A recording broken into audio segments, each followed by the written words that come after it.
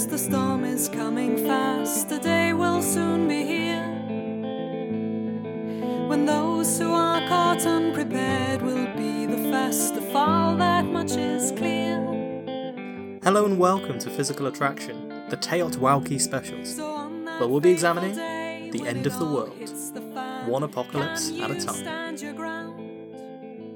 And survive while there's people crying, people dying everywhere around. Hello and welcome to this very, very special bonus edition of the Teotihuacan specials.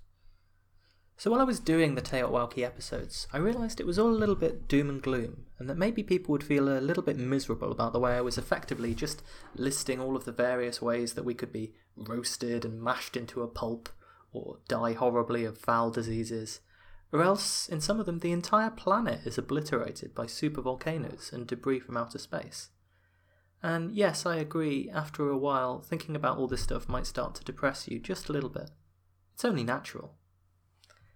And then there's that mathematical argument, isn't there? The one that involves a little bit of sleight of hand and goes like this. You should assume that you're nothing special. No offence, it's just a mathematical assumption. You should assume, in fact, that you're a pretty average human life. You should assume, in fact, that you're a pretty average human life. If there's a big long chain of human lives, then chances are you're somewhere near the middle. Right now, we can estimate that there are around 7.5 billion humans alive today. It's difficult to estimate how many people have ever lived because obviously people weren't keeping very good records at the start of humanity, and we don't know exactly when humans first emerged. But a decent calculation by the Population Reference Bureau suggests that maybe 100 billion people have died before us. Now that's somewhat comforting, at least the dead outnumber the living. But then you realise that if there are only 100 billion people left to go, which makes you and me dead average, then things are going to have to change. After all, even if the population stays at 7 billion, which seems unlikely given the way things are going, even then we'd only have another 15 or so human lifespans left, maybe 1,000 years or so. Then we would have used up all of the people, if this argument is true, if we're in the dead middle of this big long string of human lives. 1,000 years is not really all that long in the course of human history. The same Population Reference Bureau estimate uses 50,000 BC as the time when the first Homo sapiens were around. So if you think about it in terms of years, if this is true, if we're average humans, then it means we only have 2% of the time left for our species. 1,000 years, and that's it. Now, although this is a lot more optimistic than half the episodes in my series, such as the ones where I said we could all be dead by the end of the century, or indeed that it's a miracle that we're not all dead already. There's another way of putting this argument. Imagine you have two jars before you. One of them contains 10 lottery balls. The other one contains 10 billion lottery balls.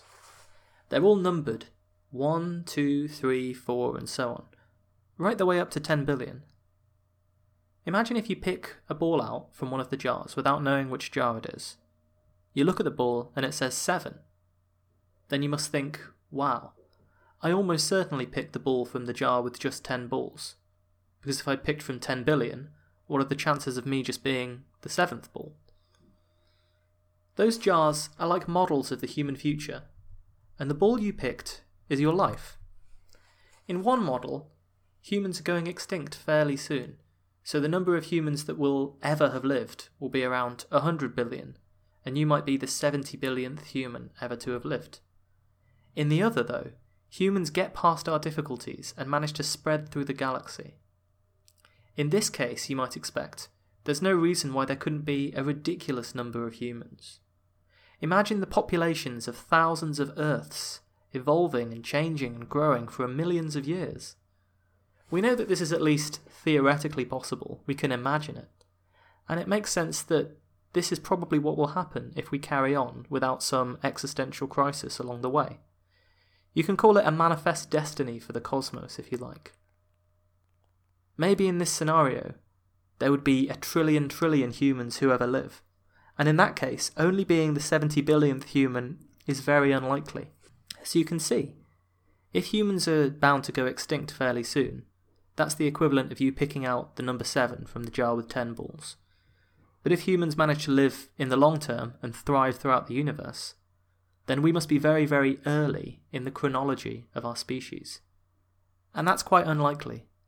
We're far more likely to be average. We're far more likely to be in the middle. And that means that, observing our place in the cosmic narrative, you might expect human extinction to be more likely than you'd otherwise have assumed. This is the argument anyway, and it's kind of difficult to tell once you've wrapped your brain around it, whether it's genuinely convincing or just a little bit of sleight of hand.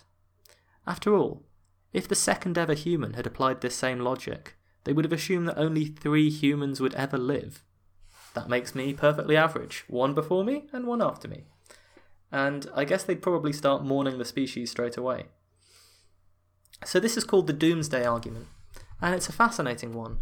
You can mathematically formalise it to spruce it up a little bit, but that's kind of basically the argument. But there are lots of counter-arguments. The one I like best is the assumption that, a priori, we are in the first 5% or so of humans to be born. If you assume that at some point the human population will be steady for a very long time, which seems a reasonable possibility to me at least. I mean, when we look at things in the world, more of them are stable than unstable, because instability by its nature leads you to move, and if you keep moving, you'll eventually move to a stable situation. It doesn't seem that likely that the population of Earth, at least, won't eventually stabilise, and indeed people think it will around 9 or 10 billion in a few decades. But you see, if you assume that there is going to be this long period of stability, this long human civilization that's only limited by things like the sun blowing up or the heat death of the universe, then the tumultuous times that we're living in now are evidence that we're very early on in human development. After all, if our species is going to survive and spread amongst the stars or anything like that, then it should be clear that we're really very early in the human development. After all, modern and effective medicine has only really existed for a few hundred years. In other words, we're still adjusting to the scientific, technological, and environmental, and also social developments that have made the eventual steady state of human population possible. We're early in the timeline. And if you buy this argument, then the doomsday logic just kind of reduces to whether you think humanity can survive in the long term, for hundreds of thousands of years. And then, since that era has clearly not started yet, the era where we can live for hundreds of thousands of years, you can argue that this doomsday logic doesn't apply. The point is that people predict the end of the world all the time. I guess we all want to be those special humans who get to witness the end of everything. Especially if we believe that there's some chance we might get to say a final, glorious, "I told you so" to all the naysayers and doubters, before the Earth is engulfed in a fiery ball of death. As you might have noticed, though, every end-of-the-world prediction so far, at least the ones for dates that have happened, has spectacularly failed to be correct. At least that is the ones for dates before now. Usually, I don't think it's very fair to laugh at people for being wrong, because being wrong is almost always the first step towards learning anything. But predicting the end of the world is a pretty bold prediction, and it leaves you with a massive amount of egg on your face when it all goes wrong. So let's explore some of the failed prediction stories, what they thought would happen, how it didn't happen, and what happened next. Maybe laughing at how badly wrong predictions have proved to be will make us all feel better, who knows? And maybe 1,000 years in the future, some poor future historian will find my podcasts, and they can all have a good laugh at my expense. And so the cosmic ballet of mockery will come wheeling back around to bite me in the butt. So while I was researching this article, my eye was naturally drawn to the fact that, as I write this, the end of the world is incredibly close. I wrote at the end of July, and according to no less reputable a source than the Sun newspaper, the end of the world is going to occur on August the 21st, 2017. Which means, given my current release schedule, you'll never hear this episode at all. Rather sad, really. I might as well stop writing right now. In fact, even as I record this, which is happening finally in September of 2017, there's a rumour that this weekend the 10th planet is going to crash into the Earth. Never really heard much about that, but okay. So anyway, back to August. What was going to cause the end of the world? Well, a solar eclipse, apparently. Namely the solar eclipse that will affect much of the UK and North America on August the 21st, 2017. quoting from the Sun newspaper, the aforementioned rag, quote, "Conspiracy theorists have pointed to passages from the Book of Revelation to support their predictions," the Daily Star reported. "They have highlighted passages describing a woman clothed in the sun with the moon at her feet. Scripture says the woman will be hunted by a satanic seven-headed dragon looking to eat her unborn child." Okay.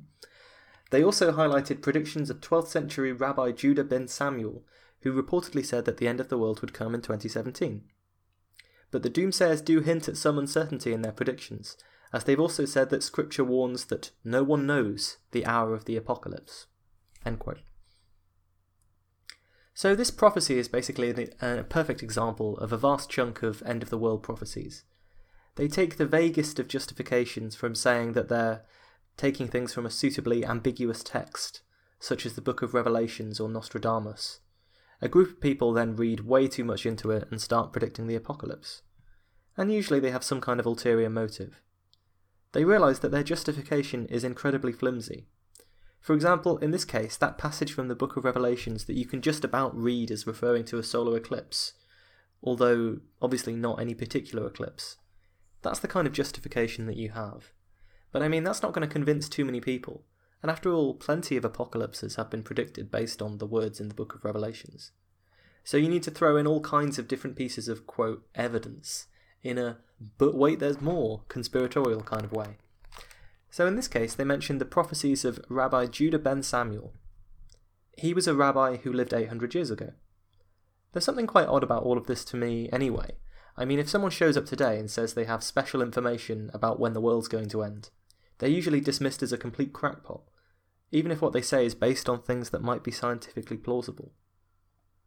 And after all, if someone is going to get special knowledge somehow that the end of the world is nigh, wouldn't it make sense for them to get that knowledge pretty soon before the apocalypse? It just seems bizarre that people would somehow find a prophecy more credible just because it happened a long time ago. I mean, if you predict that the world will end in 2800 tomorrow, and then in 800 years' time people get all excited, I guess you'd be quite surprised, wouldn't you? In this case, though, they can point to a long track record, because apparently Rabbi Judah ben Samuel also predicted that Jerusalem would be conquered by the Ottoman Turks, held for 600 years, then in no man's land for 50 years, then recaptured by Israel for 50 years, which broadly fits with modern history, and then somehow the end of the world happens after that, or something? Except, of course, that when you actually look into it, the Rabbi Judah ben Samuel said no such thing. It's just one in a great line of people who've been manipulated to try and make prophecies look more realistic by sprinkling in some true information at a later date. There's actually no source earlier than 2008 for this particular translation of the rabbi's works, the one that includes all of these prophecies about Israel and then the end of the world. Chances are he never said it. So not only is the justification for the apocalypse not particularly convincing anyway, but it also turns out to be entirely fictional. So there you go. Congratulations to The Sun and the Daily Star, who, in some valuable columnatures read by thousands of people, instead of trying to educate the public in some way, have just given rise to this wild conspiracy theory in the hope of selling a few more papers. And they'll continue to do it probably until the end of time, until science and mysticism become so confused in the public imagination that there's no wonder people don't believe in things like climate change. One of the things I enjoyed most about looking into this particular rumour was that there were a load of articles debunking it. A lot of these articles seem pretty factual, rational, and well-researched, until right at the very end. Then they revealed that the obvious reason that this prophecy is clearly false is that, of course, only the person who wrote the article knows the true date of the end of the world. It's amazing how many conspiracy theory websites do this. They debunk other conspiracy theories to make their own seem more plausible. I guess maybe they should assume that anyone looking this stuff up is already end of the world curious, and so maybe they might be susceptible to a slightly different flavoured brand of nonsense. I guess I can understand why a lot of people would want to believe that this stuff is true, because in researching the end of the world as we know it, I felt it would be neat to be part of that special generation that believes the end of the world is nigh. And of course, I can't really skirt around this any longer. There are a lot of people out there whose religions say that at some point there's going to be an apocalypse or a judgment day or a rapture or a second coming, a millennial event. something that's going to be the end of the world as we know it, regardless of whether you think it's going to be good or bad for you. And a lot of them believe that this event is going to show up and, result in paradise for the faithful. So, according to an oft-quoted stat, 40% of Americans believe that Jesus is returning within their lifetimes. If that is something you believe, then I can see why you'd want to start to look for any possible sign that it's going to occur. But this has been the case since the very start of Christianity, where the original beliefs amongst early Christians were that Jesus' return would be imminent. As time passed, it became less and less clear that it was, in fact, imminent. I don't want to go too far to offend anyone who believes this, but what I will say is if you do believe in a second coming at some point, you have to agree that a lot of people who don't really know when this is going to happen are rather making fools of themselves by constantly predicting it, when presumably the point is that it comes pretty much unannounced. It was maybe, possibly, presumably predicted in the Bible, but the idea that a few people would be able to figure out the date while everyone else remains clueless surely seems a little bit odd. So, for example, one of the groups that discusses this stuff is a Christian news organisation called Unsealed. At least they call themselves a news organisation. And they describe that what they're actually predicting is not, in fact, the end of the world per se, although it would fit under my definition of Teotwalki. On their website, they have a very long letter to those left behind after the rapture, when they believe that all the righteous will instantly vanish and go to heaven, explaining that in the next 7 years, the Antichrist will appear as a charismatic world leader, sign a peace treaty with Israel, and proceed to lead humanity into eternal damnation until they repent, etc., etc.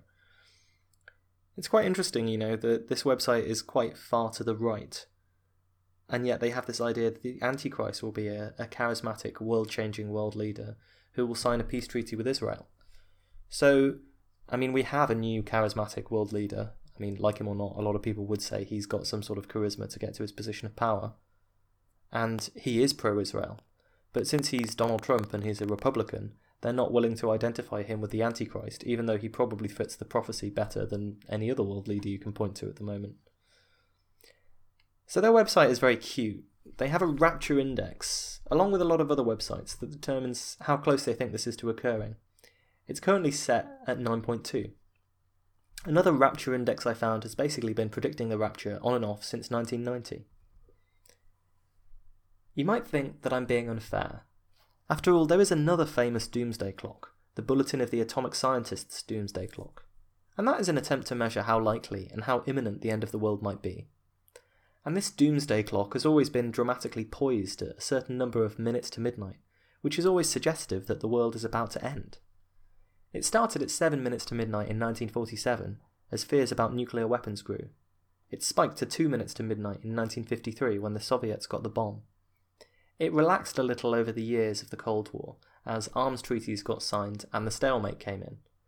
You have to remember that at the start people didn't necessarily realise that there'd be such a thing as mutually assured destruction.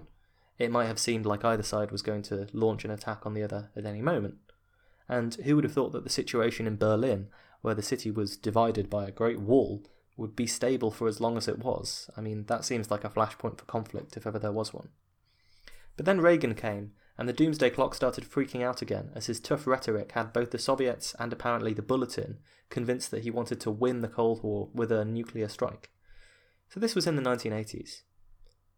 And in fairness to the doomsday clock, those two very near-miss incidents with nuclear weapons, the Petrov incident that you might remember from our episodes on nuclear weapons, he had that heart-stopping moment when he saw all of the nuclear missiles flood across the screen. And that did happen in 1983-4 when communications were icy and the clock was at 3 minutes to midnight. For such a Cold War-obsessed doomsday clock, it relaxed massively to 17 minutes to midnight with the collapse of the USSR in 1991. And it's steadily crept back up since as new forms of instability, terrorism, global warming, and a lack of nuclear disarmament have dashed the post-Cold War hope. It's currently set at a rather alarming 2.5 minutes to midnight, the worst since the height of the Cold War. So, they are dramatically predicting the end of the world too, to be imminent. And it's only because they're the Bulletin of Atomic Scientists that I'm not having a go at them. Or maybe neither side is in fact making a concrete prediction, but they're both using their own metrics to indicate how likely they think something is going to happen. Unsealed has been predicting the rapture since at least 2013, but they've only recently stuck a specific-ish date on it, September 2017 or thereabouts. By the way, I'm recording this with a week to go in September 2017, so if you don't hear it, maybe the rapture happened, or maybe you'll notice that this website quietly drops their specific prediction, as so often happens. Every time anything happens in the news, including Trump and Brexit and everything else, it somehow becomes evidence for the rapture and linked to vague passages and revelations. They spent 8 years saying that Obama's presidency was sending America into decline and that this was a sign of the rapture. And then on the day Trump got elected, the guy is changing his story, saying that actually many Bible passages say that the rapture will come out of the blue when things are looking perfectly fine, which for this guy means that Trump is in the White House. One of the signs of the imminent rapture is even that people are saying, "Where's the rapture?" which would be at pretty much any time it's not the rapture. Oh, by the way, you can find literally thousands of rapture predictors who disagree on how and when this is going to happen. So if you're feeling miffed that I didn't mention your pet theory, I'm just picking on a particular example. And I don't feel bad about picking on this particular group, because their other incoherent articles show them to be incredibly intolerant of people with different opinions. And I guess that's fine. I mean, you can believe you're right and be intolerant in your own free speech space, but if you're predicting the end of the world and being intolerant of people with different opinions, then you do set yourself up to be laughed at when you're wrong. And I'm happy to do that. Again, I would say that if you do believe the rapture will happen, then having a whole bunch of people out there predicting it without good cause is bad for business, surely. And obviously all of them are trying to make money somehow through advertising revenue or through selling books or survivalist courses or whatever else. And of course it should be pointed out, this is not a new problem. It happened in 66 AD, 365 AD when a bishop announced it, 400 AD when another bishop declared the Antichrist had already been born. Sextus Julius Africanus predicted the end of the world for 500 AD. He later changed his mind to 800 AD. Equally wrong, but he was smart enough to pick dates after he would be dead so no one would laugh at him. The year 1000 AD was a big year, obviously, because apocalypse predictors love round numbers and the millennium. A lot of people got very upset about that. I'm not going to list every false prediction, but it's noticeable that the list gets much denser towards the last few centuries, until there's practically a prediction for every year the last few centuries. This probably has less to do with modern people being more inclined to predict the apocalypse, and more to do with the fact that more of what people said was recorded. There's not an awful lot of reason to continually document in the histories, "On this day the world was supposed to end, but didn't." Thanks a bunch, Father Dougal Maguire. Recording that for all eternity, back when writing was at a premium and there weren't too many people who could do it, doesn't make a lot of sense. Another trend, though, is that a lot of early predictions were for dates after the people involved died, but a lot of the more recent ones, after the Middle Ages, involved wannabe prophets, often citing complicated biblical calculations, who predicted an end-time scenario that fell within their own lifetime. And quite often they had legions of followers who were convinced that the prophecy would come true, and did as they were commanded by their leaders. In 1524, a group of astrologers predicted that the world would end beginning with a gigantic flood in London, and 10,000 Londoners ran up a hill for safety, and presumably to avoid the flood, so that they could die along with everyone else in the main apocalypse event. So when the predicted apocalypse, didn't quite materialise, the astronomers decided that the best course of action was to shift the date forward by 100 years. Sorry everybody, Brian forgot to carry the one. Of course, it helps that none of you will be alive to be proved wrong to be a second time. Even the great Renaissance painter, Botticelli, was predicting the rapture and the end of the world. He believed he was living in a time alluded to in the Bible called the Tribulation, which is a period of great upheaval and suffering. This has been a very rich area for biblical rapture predictors, because you can see that there are plenty of times in history that people have looked around and said, well, things seem pretty upheaval-y and suffering-y. I think we're living through the tribulation right now, including for some people the last few months. A professor of theology at the New York Times put it best when he pointed out that these apocalyptic predictions can actually distract Christians from their quoted mission of redeeming the world. In much the same way, scientists should remember that predicting that climate catastrophe, or a disastrous singularity, or a Malthusian catastrophe are inevitable. Well, this doesn't spur people to action so much as explaining how these things might be prevented. Our message should always first be, this is what you can do to change it, this is what you can do to stop it, as opposed to the doom and gloom motivations alongside those things that often get more press. In a lot of cases, though, people who predict that the end is coming do genuinely believe what they're saying, even though time and time again it's been proved wrong. But a lot of the time, people who predict the end of the world have ulterior motives. I've been cruel enough about the doomsayers who haven't yet been proved wrong. Let's look at everyone else. A classic example of a genuine prediction that later became this sort of charlatanism was during the Anabaptist siege of Munster in 1534. So the Anabaptists were one of the sects that spread out of the initial translations of the Bible. So the Bible was this sacred book for hundreds of years, and it was in Latin, which meant it was only able to be read by an upper class of clergy and people like that.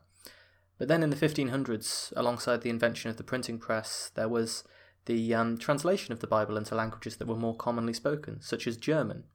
And this basically sparked what we now know as the Protestant Reformation. A great many people read the Bible for the first time, and they came up with alternative interpretations to the one that they'd been taught by the Catholic Church.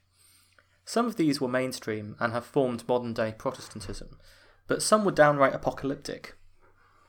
The Anabaptists gathered in Munster in Germany under the leadership of their charismatic leader Jan Matthias. He said that he believed visions from God had told him that the apocalypse was coming soon, and that only the city of Munster, the New Jerusalem, would be spared. The city ended up being besieged by the authorities in Germany, who were a little concerned that it had been taken over by a fringe of extremist radicals. Now, Jan Matthias was clearly an example of a doomsday prophet who genuinely believed what he was talking about. He received another message from God, and he rode out into battle with a few dedicated followers against the besieging forces. He believed that he was the reincarnation of a biblical figure, and that he'd win a miraculous victory. But in the end of the day, he and his 12 followers were not destined to conquer the besieging army of hundreds of soldiers. It didn't work out. He was killed and dismembered. They stuck his head on a pike and nailed his unmentionables to the door of the city. And then, at this point, there was understandably considerable panic amongst the people of Munster, who were maybe slightly less convinced that this whole Anabaptist thing was a good idea. After all, suddenly it might not look like the apocalypse was going to arrive for the whole world just for them. And suddenly it looked like God wasn't really on the side of Jan Matthias either. It was at this point that Jan van Leyden, another Anabaptist leader, stepped up to the plate and took up the role of apocalyptic prophet. And while he may have believed in some of the prophecies of Matthias, he wasn't above using the apocalyptic predictions and the legion of followers to his own advantage. Like that time he insisted that, in order to greet him, God needed a certain amount of finery and gold, so everyone should turn over their good clothing and jewellery to the new king of Munster. All that time he was caught in bed with a serving girl and immediately declared that God wanted everyone to be polygamous and take many wives. You know, like in the Old Testament, right? When the city ran out of food, Van Leyden reportedly told people that the cobblestones would be turned into bread for them. All the while, his personal charisma, the promise that the end was soon nigh, and that none of the things that seem to be rather important right now, you know, the besieging army starving to death, were going to end up being remotely important. That's the thing about the end of the world. It's a pretty good trump card if you want to persuade people to do things that they might otherwise be a little bit reluctant about. And so it proved for Jan van Leyden, who lived it up like a king for a few months during the siege of Munster. The end did come for him, of course. Eventually, the Anabaptists were betrayed, the city was recaptured, and he personally died a rather awful death. You can look it up if you're interested. The details are rather gruesome. So, you know, that was one particular failed prediction that had some pretty disastrous consequences for a lot of the people involved. Many of them gave up their possessions and jobs to travel to Munster, the Anabaptist paradise, and many of them lost their lives in the ensuing siege and recapture of the city. Jan van Leyden may have enjoyed his time as King of Munster, wearing lots of jewellery and taking lots of wives, but it came at a terrible cost. But it's worth remembering that even some of the more mainstream figures of the Protestant Reformation shared this conviction that the end of the world was coming soon. Martin Luther, for example, he of the famous 14 Theses. A more modern version of a very similar story involves Roland Wineland. He founded a splinter sect called the Church of God, preparing for the coming of the Kingdom of God. This happened in 2000. In 2008, he hopped on the 2012 bandwagon for the end of the world that you probably all remember, and set May the 27th, 2012 as the date for his apocalypse. His motivations might be a little clearer when you learn that he was eventually imprisoned for tax fraud and was found to have diverted an awful lot of church funds into offshore bank accounts, despite claiming that the money was just resting in a Swiss bank account. He ended up with a hefty fine of $250,000 and 4 years in prison.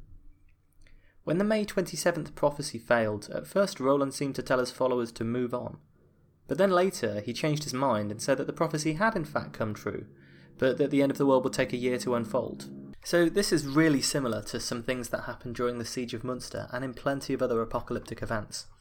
During the Siege of Munster, Jan van Leyden had predicted a particular date, and he said that on this date, everyone in the city would be saved. Now, he sort of led them to believe that this was a physical rapture in the sense of the Revelations-type predictions, so that their bodies would be physically removed from the city, which was under siege, and that they would be freed from their predicament. The day came, and obviously nothing happened. But Jan van Leyden took it in his stride. He came out and said that they had in fact been saved.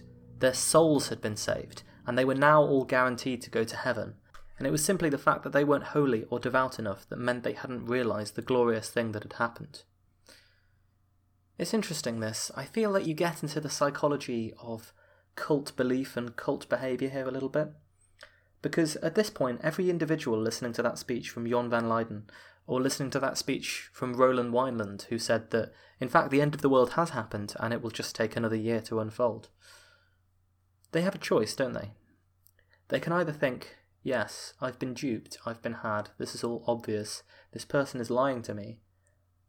In which case they have to admit their own foolishness, the embarrassment, the fact that in the case of Munster, they've given up their lives because they knew that they'd be killed by the besieging forces.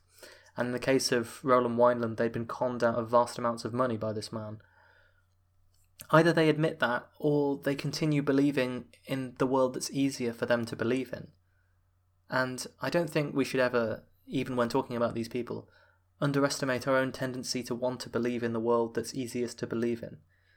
We do it all the time. You're probably doing it now. So, Roland had said that May the 27th, 2012 would be the end of the world. Then he said that actually the end of the world was starting and it would just take another year to happen. A week or so before May the 27th, 2013, his second favoured date, Roland once more chickened out and said that the end of the world was delayed for another few years. Amazingly, he's currently flogging a book that says 2019. I won't be holding my breath in 2019. Cotton Mather is another interesting case of someone whose initial failed prediction didn't stop them from trying it again. A Puritan preacher from the 17th century, he has a mixed record when it comes to being on the right side of the facts.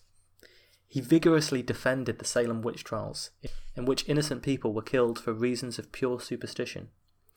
But he was also one of the leading proponents in the American colonies for smallpox inoculation and vaccination, amidst fears at the time that all that vaccination did was to spread the disease. You'll remember from our episode on pandemics that the widespread vaccination effort has effectively wiped out smallpox, although some governments do insist on holding small stockpiles of the virus. But he did have 3 goes at predicting the end of the world, trying again with different years twice to no avail. Perhaps one of the stranger versions of this kind of prediction involved an English domestic servant, Joanna Southcott. In the late 1700s, she became convinced that she was a prophet with a hotline to God. What's amazing about some of these stories is just how charismatic individuals have been shown to be on so many occasions. I know for a fact that if I started claiming that I knew the apocalypse was coming, no one would listen, and everyone would laugh. But Joanna Southcott, from her humble position as a domestic servant, she managed to publish her prophecies and convince tens and thousands of people to follow her.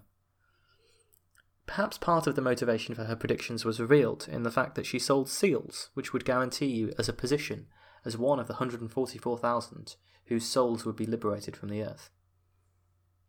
Initially, Revelations clearly states, quote, "No one could learn that song except the 144,000 who had been redeemed from the earth, for it is these who have not defiled themselves with women, for they are virgins." End quote. No word on whether the people who had paid 12 shillings apiece for these seals that Southcott was selling had actually read this bit of the Bible or not, but it pretty clearly states that they had to be virgins, and I'm betting not all of them were, so awkward. Joanna Southcott, at the age of 64, predicted that she was pregnant with the new Messiah, and that in October 1814 she would give birth to the new Messiah, Shiloh, triggering the apocalypse.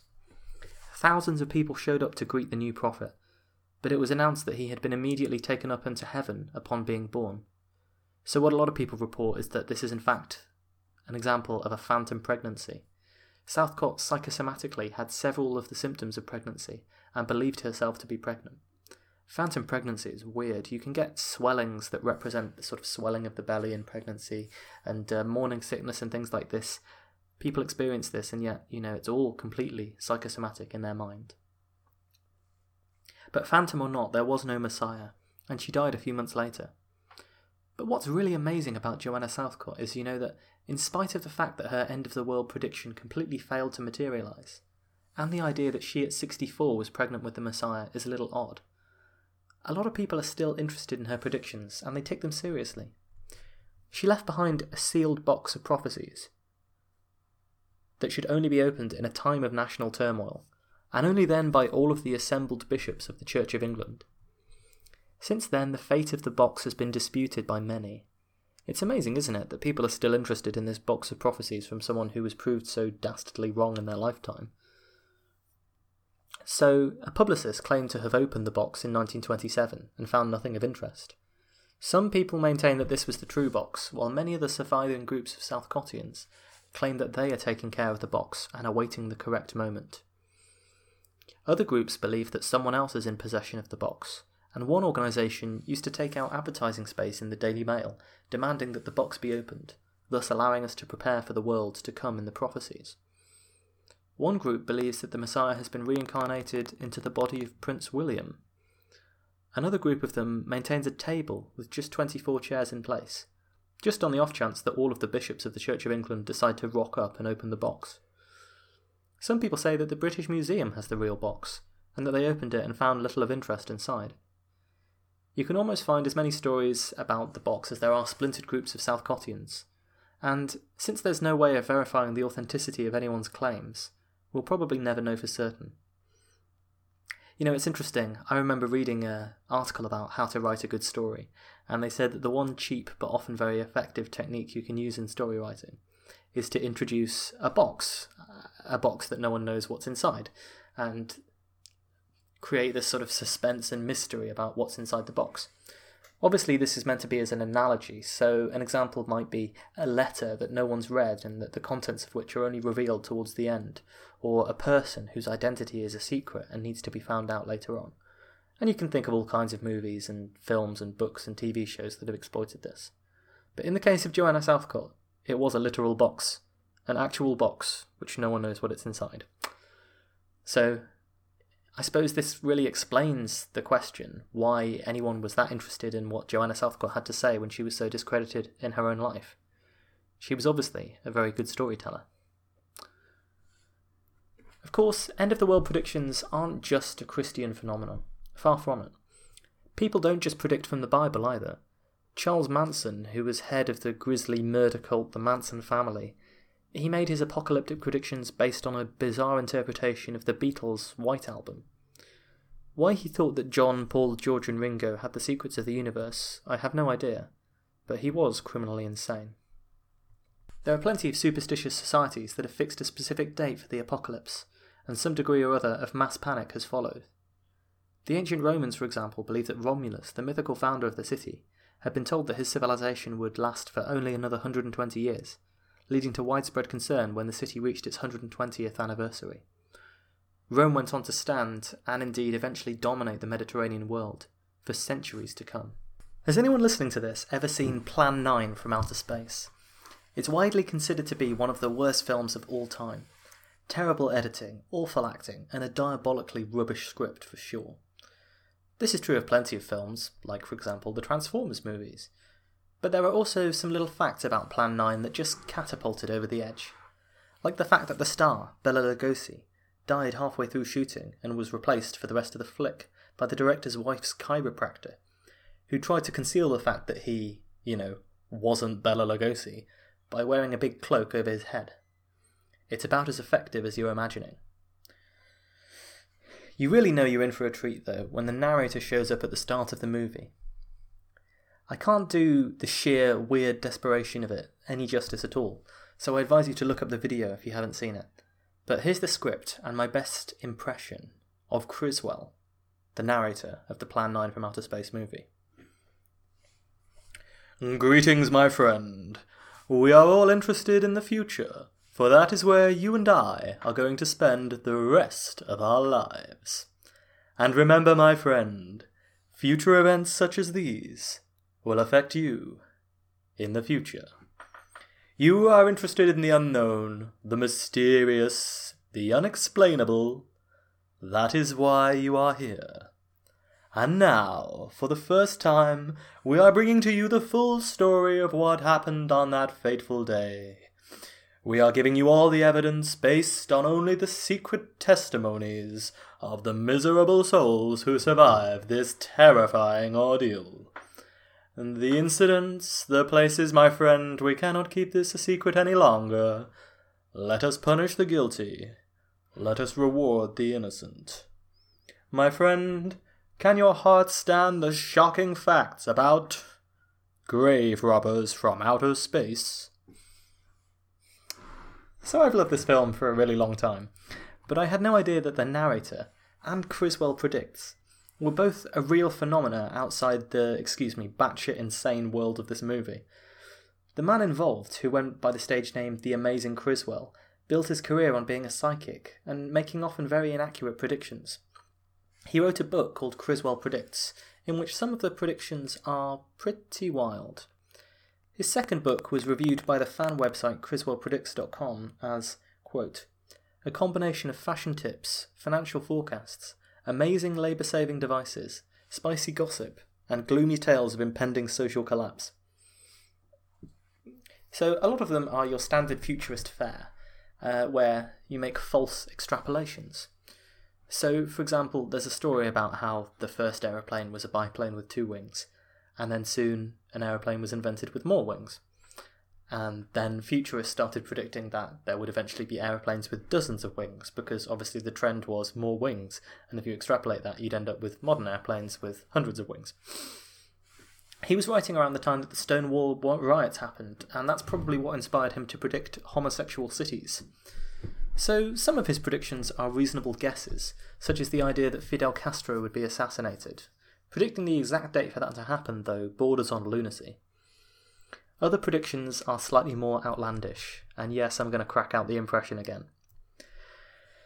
Quote, can our whirling, turling, churling Earth last out the night? Our geologists tell us that the danger to Mother Earth lies not in the vast, outcharted regions of underspace, but from inner Earth. Here is what will more than likely happen according to the geologists. Small tidal waves will play havoc for no reason at all. The surface of the Earth will bulge ever so slightly, and highways will slightly buckle. Foundations will tip, and floors will slant. When you pour a cup of coffee or a glass of water, the rim will not level. Telephone coin boxes and vending machines will refuse to work. Delicate instruments will go haywire. Elevators will go out of whack. Jukeboxes will be mute. Radio and TV will fail. All electric power, gas, and water service will cease. And then will come the time when garbage cans roll across the street for no apparent reason. Then and only then will you realize the advanced corrosion spelling the end of our Earth. The seas will quickly fill up with a gooey mass of inner Earth rubble. Our streets and city lots, farms and deserts will bubble up like a festered oil, marking the complete collapse. Has this happened before? More than likely. And it will again happen in your incredible future. End quote. If there are any geologists listening, I'm so sorry. Criswell predicted that in 1980, Denver, Colorado would be hit by a giant beam of energy that came from outer space and turned everything into rubber. There is no known astronomical phenomenon that would beam radiation so effectively onto a single city, and certainly nothing that would turn lumber, concrete, bricks and mortar into jelly. Criswell further predicted that London would be hit by a meteorite, killing everyone in the city, in 1988. I typed this in London Euston, and while there are areas that could do with a bit of a tidy, there's not much sign of a devastating meteor strike. He predicted that a nuclear strike would be mostly deflected by a missile shield, except for, quote, a few missiles that rained down on the helpless state of Vermont. Sorry, Vermont. And finally, he predicted that the end of the world would take place in August 1999. He said, quote, "That day, every point on the earth will be covered by a black rainbow. Not just any black rainbow, mind you, but a jet black rainbow, an ebony rainbow, a black rainbow which will signify the coming suffocation of our world. This black rainbow will seemingly bring about, through some mysterious force beyond our comprehension, a lack of oxygen. It will draw the oxygen from our atmosphere, as a huge snake encircling the world, and feeding upon the oxygen which we need to exist. Hour after hour it will grow worse, and we will grow weaker. It is through this that we will be so weakened that when the final end arrives, we will go silently, we will go gasping for breath, and then there will be only silence on the earth." There's something poetic about just how ridiculous Criswell's predictions are. Alongside the ridiculously dramatic destruction of several cities, this is quite a bizarre sci-fi fantasy idea for the end of the universe that has no basis in anything anyone has ever said, at any point. Predicting that the world will end due to the rapture, or by nuclear war, is one thing. These are at least feasible apocalypses that people have discussed for a long time, that have a proximate cause that you can point to, even if you might not believe that humans would use nuclear weapons or that God is coming back. But it takes a special kind of creativity to predict something this ridiculous. It seems pretty clear to me that Criswell had little belief in anything he was saying, and just liked to put on a dramatic show. Please watch some video of him and you'll see what I mean. When you see his dialogue in Plan 9 in Outer Space, you can clearly see that he's reading it from an auto cue. I thought that was a one-off, but you can hear some radio shows where there are some bizarre pauses where he's clearly reading his predictions from pages that he's turning in real time. And the entertainer Johnny Carson said of Criswell, "You know, he's 80% right 20% of the time."